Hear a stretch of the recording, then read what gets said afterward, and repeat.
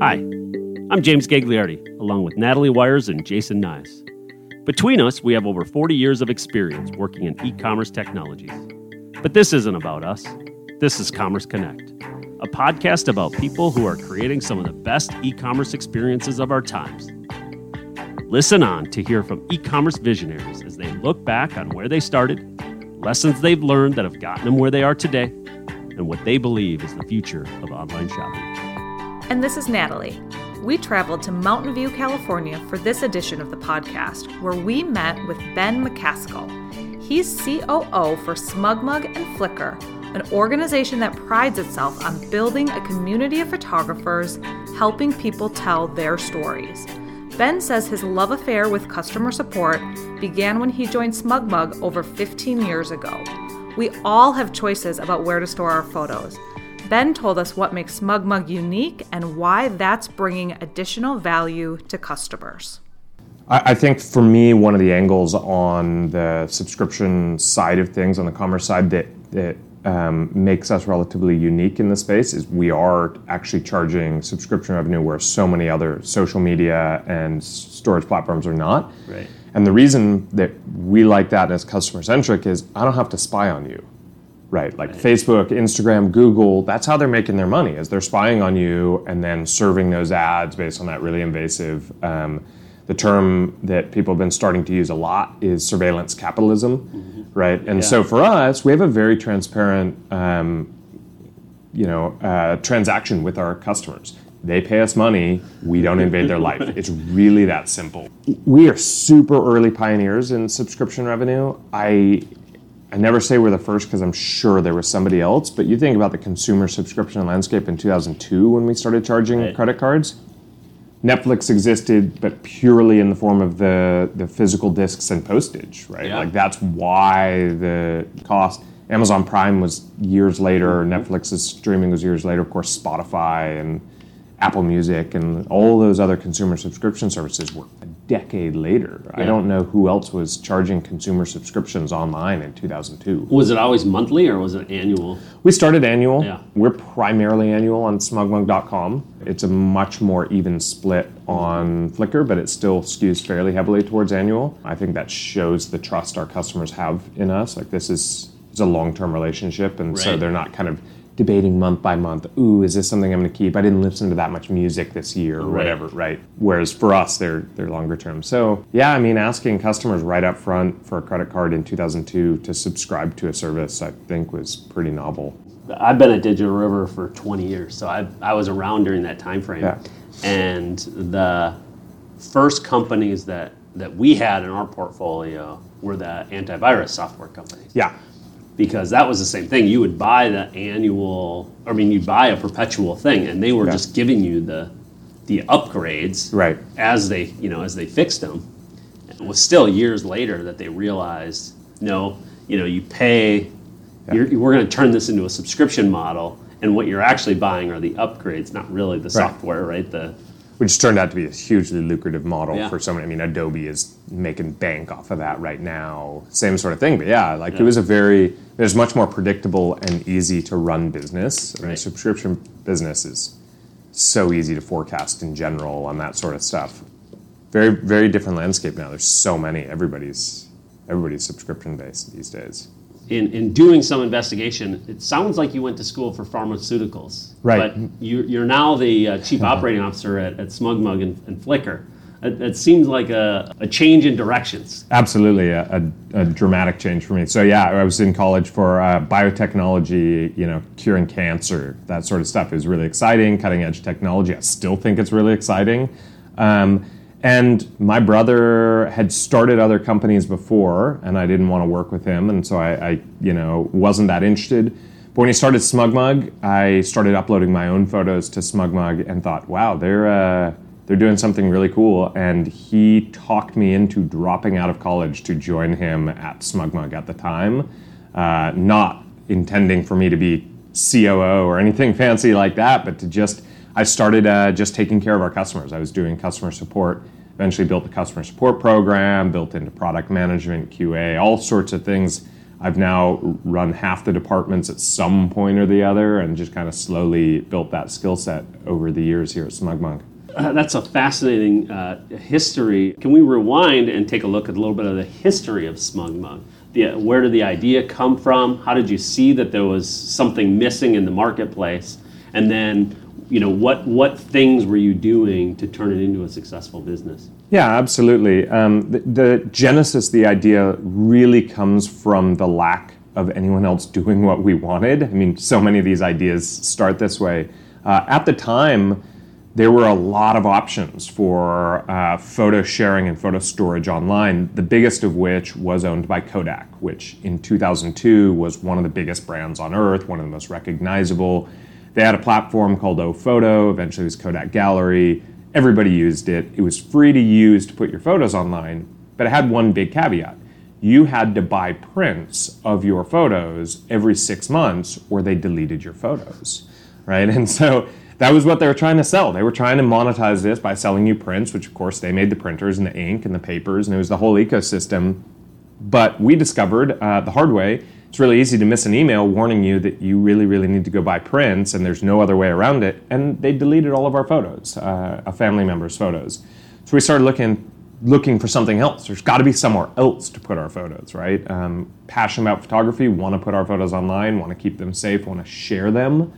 And there really wasn't. There were a few other, there were plenty of other services, and it was either kind of the mix, like Shutterfly or Snapfish, really trying to sell you prints. And I buy prints, but that's not the core to what I want to do with my photos.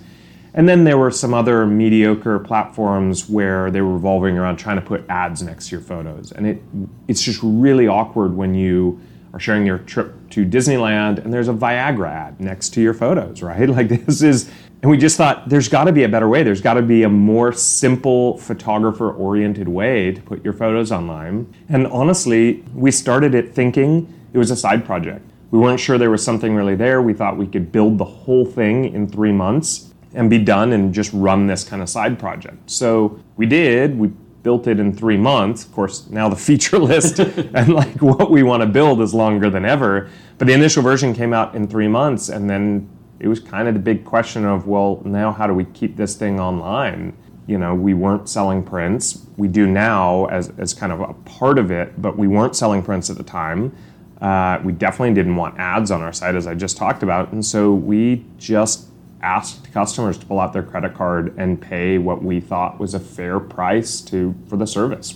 Was it hobbyware, or did you actually think there was a business here?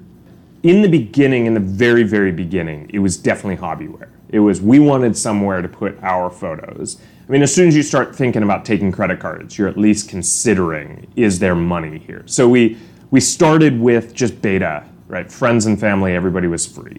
And then they were using it and they were liking it. And at that point, it's still hobbyware. It's like, okay, do we have something? Yeah, people are really resonating with it. So now it's, okay, well, can we charge money? And that's the really big step of, will somebody pull out their credit card and actually pay you? I'll tell you, the investors that we knew really didn't think so. We ended up bootstrapped because of that, and plenty of other reasons, but nobody wanted to put their money behind this idea because asking those customers to pull out that credit card. So after a few months of letting people try it free, we pulled the switch and asked for credit cards. And I remember that morning, somebody found us on Google. They pulled out their credit card. We didn't know who it was. It wasn't like grandma, right, coming and placing that first order.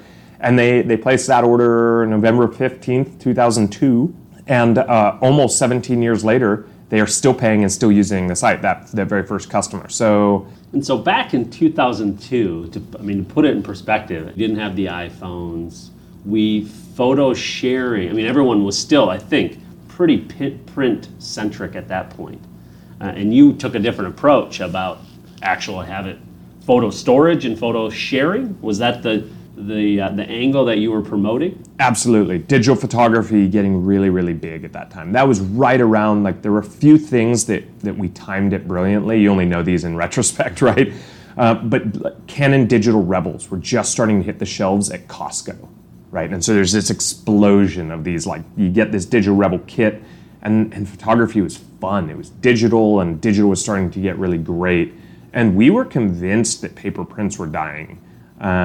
We thought you'd see it on your computer, maybe your laptop. Even laptops weren't that great at the time. We were years away from something like an iPhone.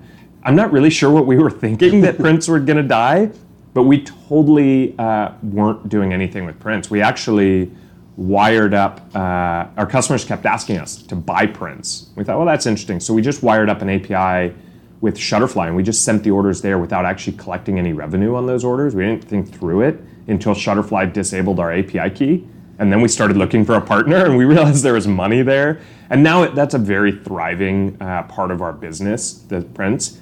Prints, especially these days, wall art, you want to pull it right out of the box, put a canvas print or a metal print right on the wall. So it's happening now, but we totally bet in the beginning that prints were dying. We were wrong. So what do you see as the key to success for the business over these years, having that same customer for 17 years? Definitely staying on top of technology. As you pointed out, the industry has shifted so dramatically.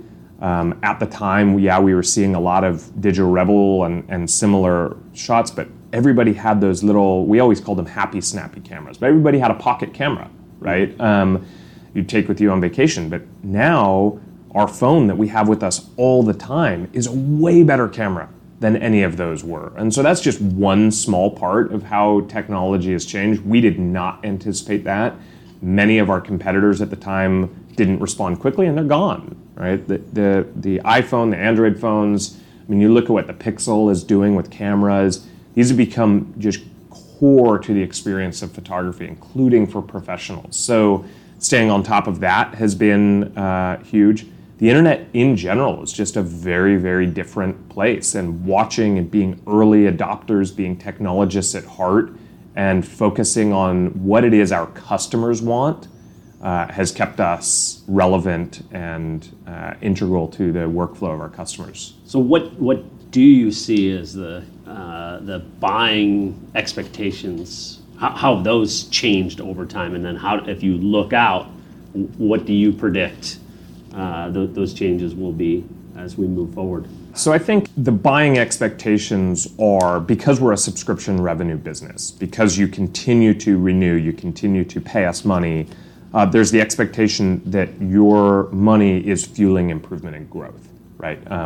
We have to be on all the latest devices. That's why we were launch day partners on the iOS App Store. The day it came out, we were on that. We were one of the very few who were there. So I think they continue to expect those improvements. And so it's a continually shifting model. One of the things that our customers are asking for right now is auto backing up the photos on their phone, right? Most people have 5,000 photos on their phone that they don't know what they would do with if they, say, lost that phone or dropped it in the toilet or whatever. Yes, you have these iCloud backups, but they're all bundled together in a weird way, and you don't actually know if all of your photos are truly, truly safe. So you want somebody you trust, a SmugMug, to make sure those photos are safe. And so, like, having those seamless experiences, yes, we will back these up, keep them private, keep them safe only for you. That's where we're at right now. That was not a world we could envision. I think going forward, there are a lot of really interesting things that we're starting to see with artificial intelligence and computer vision and machine learning, right? I think the easiest example is you're sitting at dinner and you think, okay, well, where is that photo of Billy on the beach when he was 3 years old in Hawaii? And you can't find it because you don't remember. You can start doing the math. Well, okay, if he was 3 years old, or maybe he was 3, and you start flipping through your phone, and 20 minutes later you give up, right? Those are things that we can start beginning to enable. You see that in both iOS and Android. Both of them are starting to do that on your device, and whether we let them do it and keep that rich metadata, or we start adding to that, I think is going to become really, really important. You're just going to ask SmugMug, hey, find me that photo I loved of Billy eating sand when he was 3 in Hawaii. And we have to figure that out, right? We have to go and get that, because if we don't, somebody will. And so how does that, when you look at AI and the model that you talked about in terms of, having a paid subscription model, so it's not an invasive experience, that there's a level of privacy there. How do you then balance that with, we're going to auto detect, location, people, things, whatever it happens to be that you're auto detecting? Huge question, right? Like everybody's a little uneasy. I'm uneasy with all of this data collection, this kind of idea of surveillance capitalism. Many of the big players in our space, the names the Facebooks and the Googles are increasing and doubling down on this, and we've taken a stance of consumer privacy. And so for us, I think there's several balances here. Are our customers asking for it? If our customers aren't asking for it, we are not going to go in there and do this, right? So whether the model is potentially an opt-in, but there's some other things we can do. I mean, a simple, potential, obvious thing is, maybe I just don't look at faces, right? And it seems like so obvious because everybody's obsessed about the facial recognition, but I can deliver a lot of this without that. But I think being really transparent is one of them. Letting customers opt in, opt out, telling them what we're actually doing. Part of what makes people uneasy is nobody will tell us, right? I don't know what Facebook is doing with my Instagram photos. Nobody does, except somebody inside that building. So I think as we get to those things, is a customer asking for it? Okay, well then maybe we'll build it. If they're not, we're not building it. But are they asking for it? Can we improve their experience? And then having an honest, real two-way conversation with our customers about what it is we're doing, and do you want to do that or not? And it seems so simple, and yet nobody seems to be willing to engage in that. Sounds like you're a company that's willing to do those types of things based off of even how you started the company, the way you approached all of the privacy up front, as well as we'll see if people are willing to pay for this. Sounds like you've put the customer at the center of the choices that you make as a company. Do you have a company mantra or motto or a mission statement that centers around the customer? Or yeah, absolutely. We are actually for as customer centric as we are. I'll put one caveat there because in our corporate values, number one is employees. We're actually employee first, and then immediately after that is our company value of thrill our customers. It's not just satisfy or take care of. We are out there to thrill our customers. We have a very simple, at least from my perspective, relationship with our customers. We ask them to pay a fair price, and we deliver a fair value. There is no other middle person in there. There's no other master, right? Like I'm not serving ads based on your interest. And so, even if you're paying, say, $10 to a service, but they then make $50 on advertising to you from some of the big brands out there, who are they really taking care of, right? Are you more valuable than the big brands who are paying more money to get your attention? With us, it's really, really simple. I'm taking money for a service that we've both agreed is a fair transaction, and so I'm just taking care of you. It keeps me really, really centered. My incentives are aligned. It's in our values, so we would stick to our core values anyways, but our incentives are aligned in such a way that we have to take care of our customers or we go out of business. It really works out pretty simply and I think really well. Yeah. So what are the mechanisms you use to have that dialogue with your customer? You mentioned a couple times already about if your customers told you this. What things do you have in place to get that feedback? Backing all the way up to the beginning of the conversation, you might remember I got recruited in to do customer support right at the get-go. I was employee number 4, including the 2 co-founders. So literally the second non-co-founding employee was hired to do customer support. It was just right from the beginning. We've obsessed about that conversation with our customers. Our average response time, if you send us an email 24/7, any 365 days a year, we actually say 364, but it's truly 365 days a year. Our average response time is 15 minutes. You email me at 3 in the morning, in California, we have somebody in Europe who's answering that email, and you're going to get an email right away. So that's a very small part, but an important part. They know that if something happens, if they accidentally delete their priceless photo, we are there in minutes to get it back for them, to take care of them. So we have this conversation with our customers, this engaging dialogue. If you go talk to one of our customers, that's the first thing they'll talk about, is our customer support and how we engage.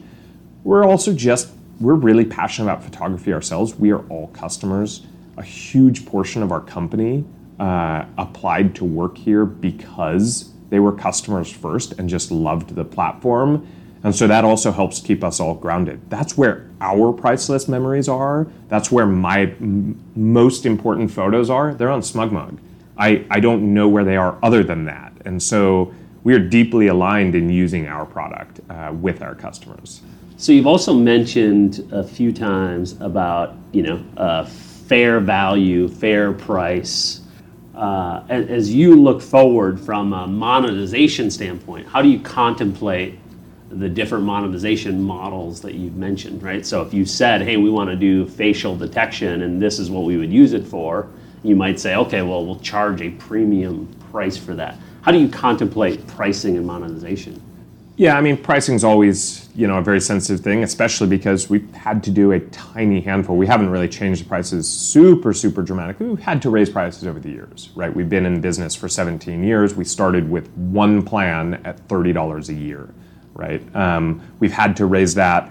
And part of that is segmenting out what a customer wants. So we have a huge portion of our platform is professional photographers who are working pros, who are selling prints, right? They go shoot a wedding, they come in, they set the prices, the bride comes to SmugMug, orders through SmugMug, we do the fulfillment, and then we're doing things like depositing the money in their bank account and giving them tax documents at the end of the year. And those are very, very different needs than somebody like me who's a kind of a family photographer and keeping my memories. So those are very, very different pricing tiers, right? And I think that helps us kind of hone in on plan levels, helps it be more sane.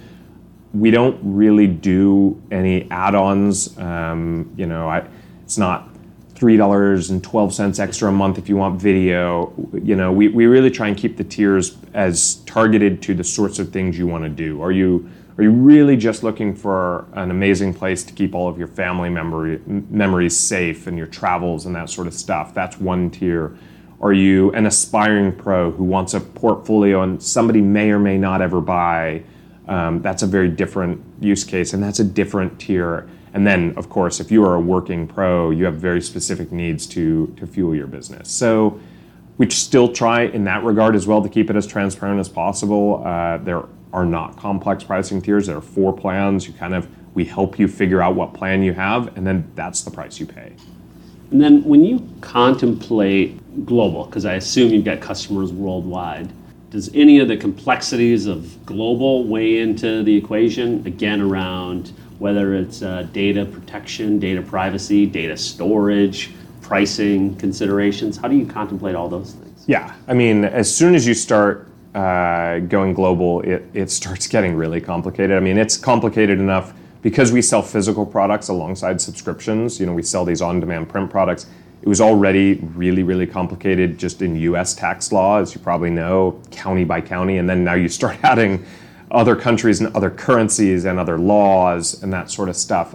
It does add a lot of complexity. We're selling physical goods out of a lab in Scotland that's delivering also around the world, but especially mainland Europe. That has its own implications, especially when you start getting to things like, Scotland's currently in the UK, and the UK is kind of currently may or may not be in the EU, and where does that work? So absolutely increases a lot of complexity. Some's harder than others. Honestly, GDPR is one of those big buzzwords, right? The data protection. For that one, it was very complex to make it exactly compliant, but for us, it was a relatively easier task because we want our customers' data to be taken care of. But yeah, I mean, huge question. The answer is absolutely. It gets way more complicated. Trying to deliver, especially that two-sided marketplace of adding prints and gifts as well from professional photographers. I don't have a lab in Australia. We get asked in Australia. It's a long ways from our lab in Santa Cruz, California, to ship a print to Australia. So extra considerations there as well. So where do you see your space of the photography space going over the next 5 years? That's a huge question. On the geekier side, separate from my particular slice of the industry, I think computational photography is really exciting. This is what the Pixel is doing really well on Google phones, right? Where they're taking all this amazing stuff they see in the dark night mode right now, or in portrait modes on the iPhone, and that sort of stuff. I think is really, really exciting. What we are seeing computers take with the pixels we're capturing and turn that into even better photography, I think is good for the industry. It's challenging at times for professional photographers, but there's always a place for somebody who really, really knows what they're doing at the camera. For the rest of most of us with the camera, it means we're capturing our memories in a better way, in something that will be proud of 20 years from now. So I think that's really, really exciting. I think people will be taking more and more photos. As the photos come out better and better, it's a addicting sort of thing, right? Those photos matter to you, and the better they are, the more likely you are to take photos. I think that's why we're seeing so many more photos taken now. The phone cameras are getting better. They're always with you. And now that we're adding that computational photography on top of it, it's getting really, really exciting. So I see nothing but growth in terms of the number of people who love photography. It's a shift, but the numbers are much higher. Is there a balance between, the better the photo? I'm assuming the higher the memory it takes to store it. Store that storage. Photo. And then, of course, storage prices likely continue to come down. Is there an inflection point still to happen there? Or? This has, you can imagine being in the storage business. This is one of those things that we've watched and panicked about many times over the years. Because the simple answer is photos these days are larger in storage size than photos that were taken in 2002. And on top of that, as I mentioned, our customers stick around forever. So not only is that customer in 2002 uploading these new larger photos, we're still storing everything they had from 2002. So that keeps growing and growing and growing. Storage prices continue to fall very dramatically. There's a lot of technological advancement and a lot of innovation happening there, as well as competition. So overall, I think we're still looking at a very positive future. We're not raising prices outstripping inflation or anything like that. In fact, I think we've fallen a little behind on inflation. So the business model does work, but it is something that continues to keep us worried as the photos get bigger and bigger and bigger. How does the snap glasses, the VR, the AR, 360, how does that all play? Where do you see that going? I think there'll be something there. We as an industry keep taking stabs at this. I think there's probably going to be something there. VR is a very interesting and immersive experience. You can think of, whether it's photography or whatever, some of the things like just the idea of being able to walk around the Louvre in VR feels like a compelling experience. It's more accessible to the entire world. The more people who have access to those works of art, to this timeless classics, I think the better we are as humans. So I think there's something there. It still feels like we haven't yet found the exact right use case for that in the photography space. Mm-hmm. I see some really cool 360-degree photos. There's now some really great 360-degree cameras. You can just raise it, click a button, and boom, you have it, and you can pan all around. That's super cool when you're at a festival or a concert or something like that, and you get this really cool experience. So I think supporting those will become important. We do tend to watch to where the customers are actually really truly engaged in them. We're seeing that with live photos on iOS, where customers are liking that now and they're starting to use it. How do we support that sort of short snippet? I think for us, we watch when is it of value to our customers before we dive in and invest heavily. So where do you see, we talked about where you think photography is going over the next 5 years. How about where do you see sort of the e-commerce and the monetization activities going over the next 5 years? I really have loved to see the trend to direct to consumer. We're seeing a lot of these brands become colossally huge. I don't know if you saw the news recently about Away, the luggage, their rolling bags, right? They just got valued at $1.4 billion. It's crazy, but what's happening is we're seeing these connections directly to the brands that are creating them. There's all sorts of shoe companies that are making really exciting waves, the luggage companies we talked about. We're talking about places like Warby Parker, and there's a lot of these really exciting direct-to-consumer products where they're building the relationship directly between this brand and the person who's buying it and using it, rather than relying on either traditional brick and mortars or the Amazons and Walmarts of the world. I personally really like that. I think then they rely on the customer or the company to be very customer friendly and to take care of their customers and to have that relationship.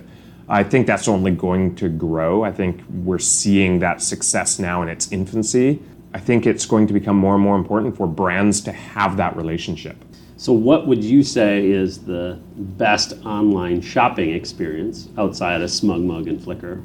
So even this crushes ours as well. Like, I will tell you what my favorite experience was. I'm wearing a pair of Allbirds right now. I was on my way to an airport. I was sitting in the parking shuttle, and so I was just flipping through my email. Allbird emails me. They say, hey, we've got this new color combo in stock for a limited time only. I click on it and go, hey, I really like that. Sure, I'll buy a pair in size 12. And then on my iPhone, went from email to their web client to Apple Pay to delivered. And I bought from reading the email to it being truly finished purchased was under a minute. I just looked at it and said, yeah, okay, I'll buy that. They pull your address in because Apple Pay has it. It scanned my face and said, are you sure? And I said, yeah, I'm sure. And like 2 days later, I have a pair of shoes sitting on my doorstep it's a little dangerous from impulse shopping, but it was just so effortless. That was a truly impressive purchase right there. So. And when the product showed up, you said it took 2 days or whatever to show up. Was there, obviously the shoes must have been a great fit. The shoes were a great fit. The post-order experience was really great. We're seeing a lot of that happen now where the communication is really clear. You know when you're going to get your order. If it's a more complicated product, they start prepping you for how you might need it. I didn't need that for shoes, obviously. But you start getting this regular communication. They'll start telling you, hey, it's going to arrive at such and such a time. It's out for delivery. They'll follow up. Hey, it got delivered. How was it? Are you happy? Are you okay with this? So Allbirds definitely was in that mode. I knew when they were going to arrive. I knew when they're sitting on my porch. They checked in to make sure that, okay, did it fit? Can we do anything to make this experience better? I think all of those touch points help make a really consistent experience. How about on the flip side? Any sites or experiences that you see that have gone wrong for you, or somebody might have, what's the biggest missed opportunity that you've seen? I've had some just really bad experiences with some furniture stores online. I had one that arrived damaged, and getting a person on the phone was impossible. Now you're left with this giant piece of furniture, and you don't know what to do with it. Like, okay, box it up and send it back to me because it has this big scratch. I had one where it literally the bench was broken, and I took pictures and they said, okay, we'll box up and send it back. Well, how am I going to box the bench back up? I just spent 3 hours assembling the dang thing. In the end, I talked them into just a full refund, and then I'm supposed to just throw this bench away. I don't know fully what the answer there. I know some of the new direct-to-consumer mattresses are trying to do things around that, right? They'll come and pick it back up for you. But I think that's a tough one. I mean, it's a lot harder to send that bench back than it is a pair of shoes that didn't fit, right? So I don't have the answer there, but I had some really bad experiences with multiple different furniture stores to the point where I stopped buying furniture online. Yeah. I mean, you mentioned early on about how important the customer experience is, and then given your employee number 4 at the company in the role that you were in, obviously I assume you mentioned the example of a customer who accidentally deleted a photo, and what can you do to recover that, or whatever the scenarios might be, but it's, to me, a lot of times the fact of whether it was a bad experience or that you did something that you weren't supposed to, an outage or whatever, or it's something that the customer did, right? And it's the rise of a bad experience, how you respond to that bad experience that ultimately proves or shows whether or not shows how good of a company you actually are as it relates to customer service. Yeah, absolutely. Recovering from that error, and we all are going to make errors, right? Sometimes it's our fault. Sometimes it's just something went wrong. We made a button that wasn't clear or whatever, and you deleted the photo because you thought the button did something else. You have to intentionally engineer how to recover from that. We make sure we don't immediately delete your photo because we know accidents happen. So we keep it around just in case. It's gone if you do want it gone, but we can do that. Sometimes we get the print process wrong, and sometimes UPS or all of the other carriers will damage a print in transit, right? And so engineering how that experience goes. For us, we have a particularly great return process because I don't actually need the photo of your girl's dance recital back. That does no value to me, unlike, say, the wrong size shoes. So we ask you to destroy the photo and just snap a quick photo, just cut it up or whatever, and we'll get a new one out to you immediately right away. You don't have to go to the post office and return it. We're a little lucky in that space, right? I don't need a bench back. I don't need a shoe back. But being really intentional about how do you recover that. I think another great example, and I'm going to go back to a brand that I've been reading about lately with Away, the suitcase. Mm-hmm.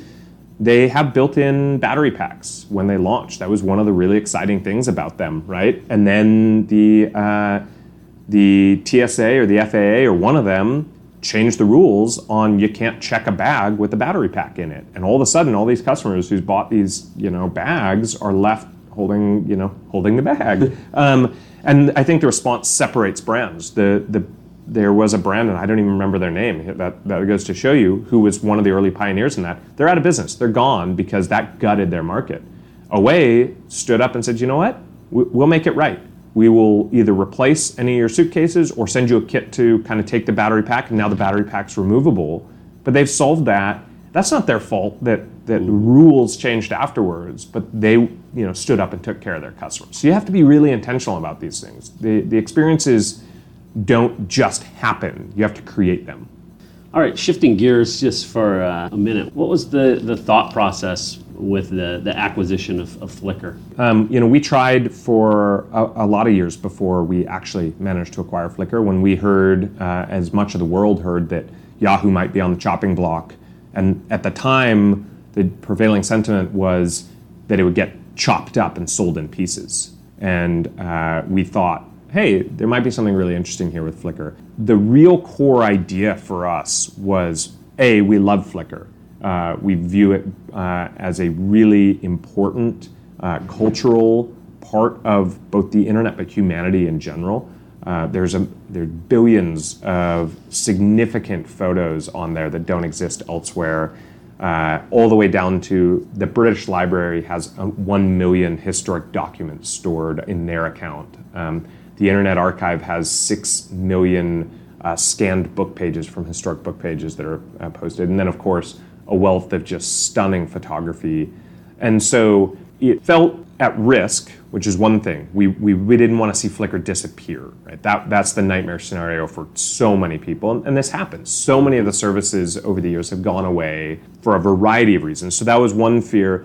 We also thought it was a lot of our customers were using Flickr and SmugMug. They both solve different things in the photography space. They're very complementary. And so we thought, wow, if we can, buy and invest in, we're actually doing right by our customers who are using both and want both and are asking us, oftentimes out of fear that Flickr was going to disappear, to build Flickr-like things into SmugMug, which was hard because they're not, from a 10,000-foot view, they seem very similar, right? You put your photos online, but they do really different things. So that was kind of the initial thing. Turns out Verizon swooped in and bought the entire Yahoo all at once.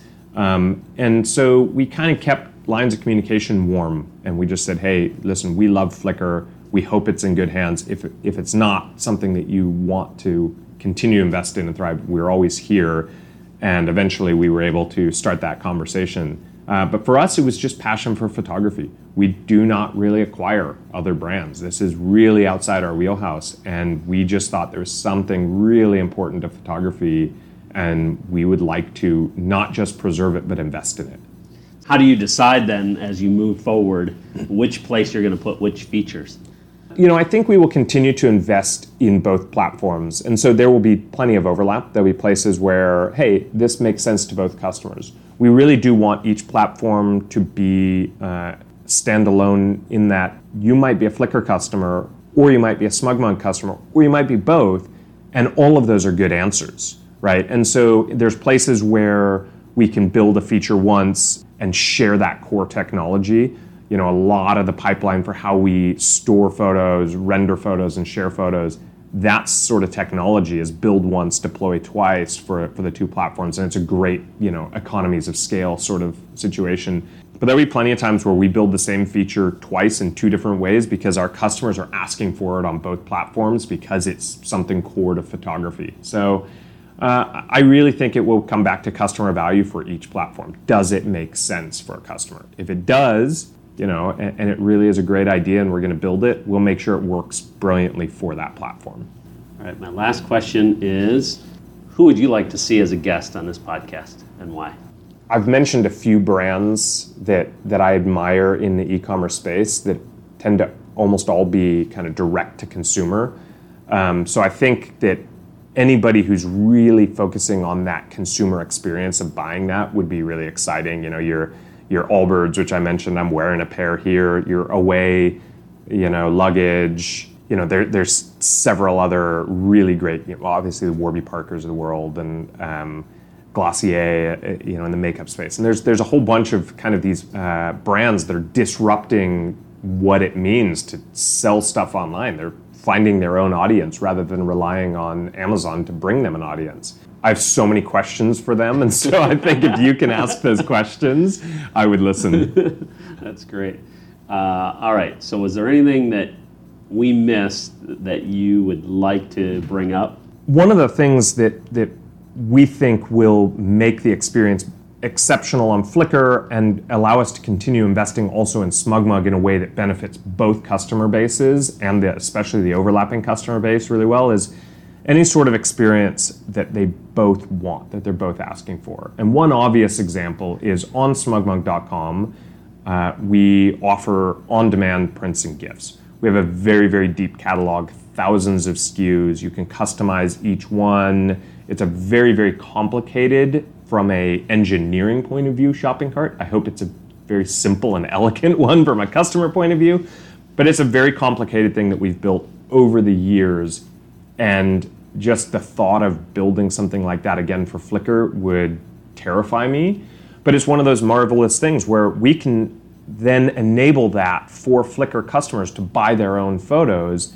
And by funneling that commerce through there and that experience through there, we can then justify much bigger investments in it, right? And we can build this one single platform with this amazing, ability to purchase your most priceless memories, your favorite art around the world. We're shipping these to almost every country. I think basically every country we're allowed to ship things to. And so I'm really excited about having both of those platforms. We've added millions of customers to an e-commerce experience that we've been refining for 15 years. That's what I'm looking forward to this summer. By the time this podcast is out, we might have already released it, which is very exciting to me.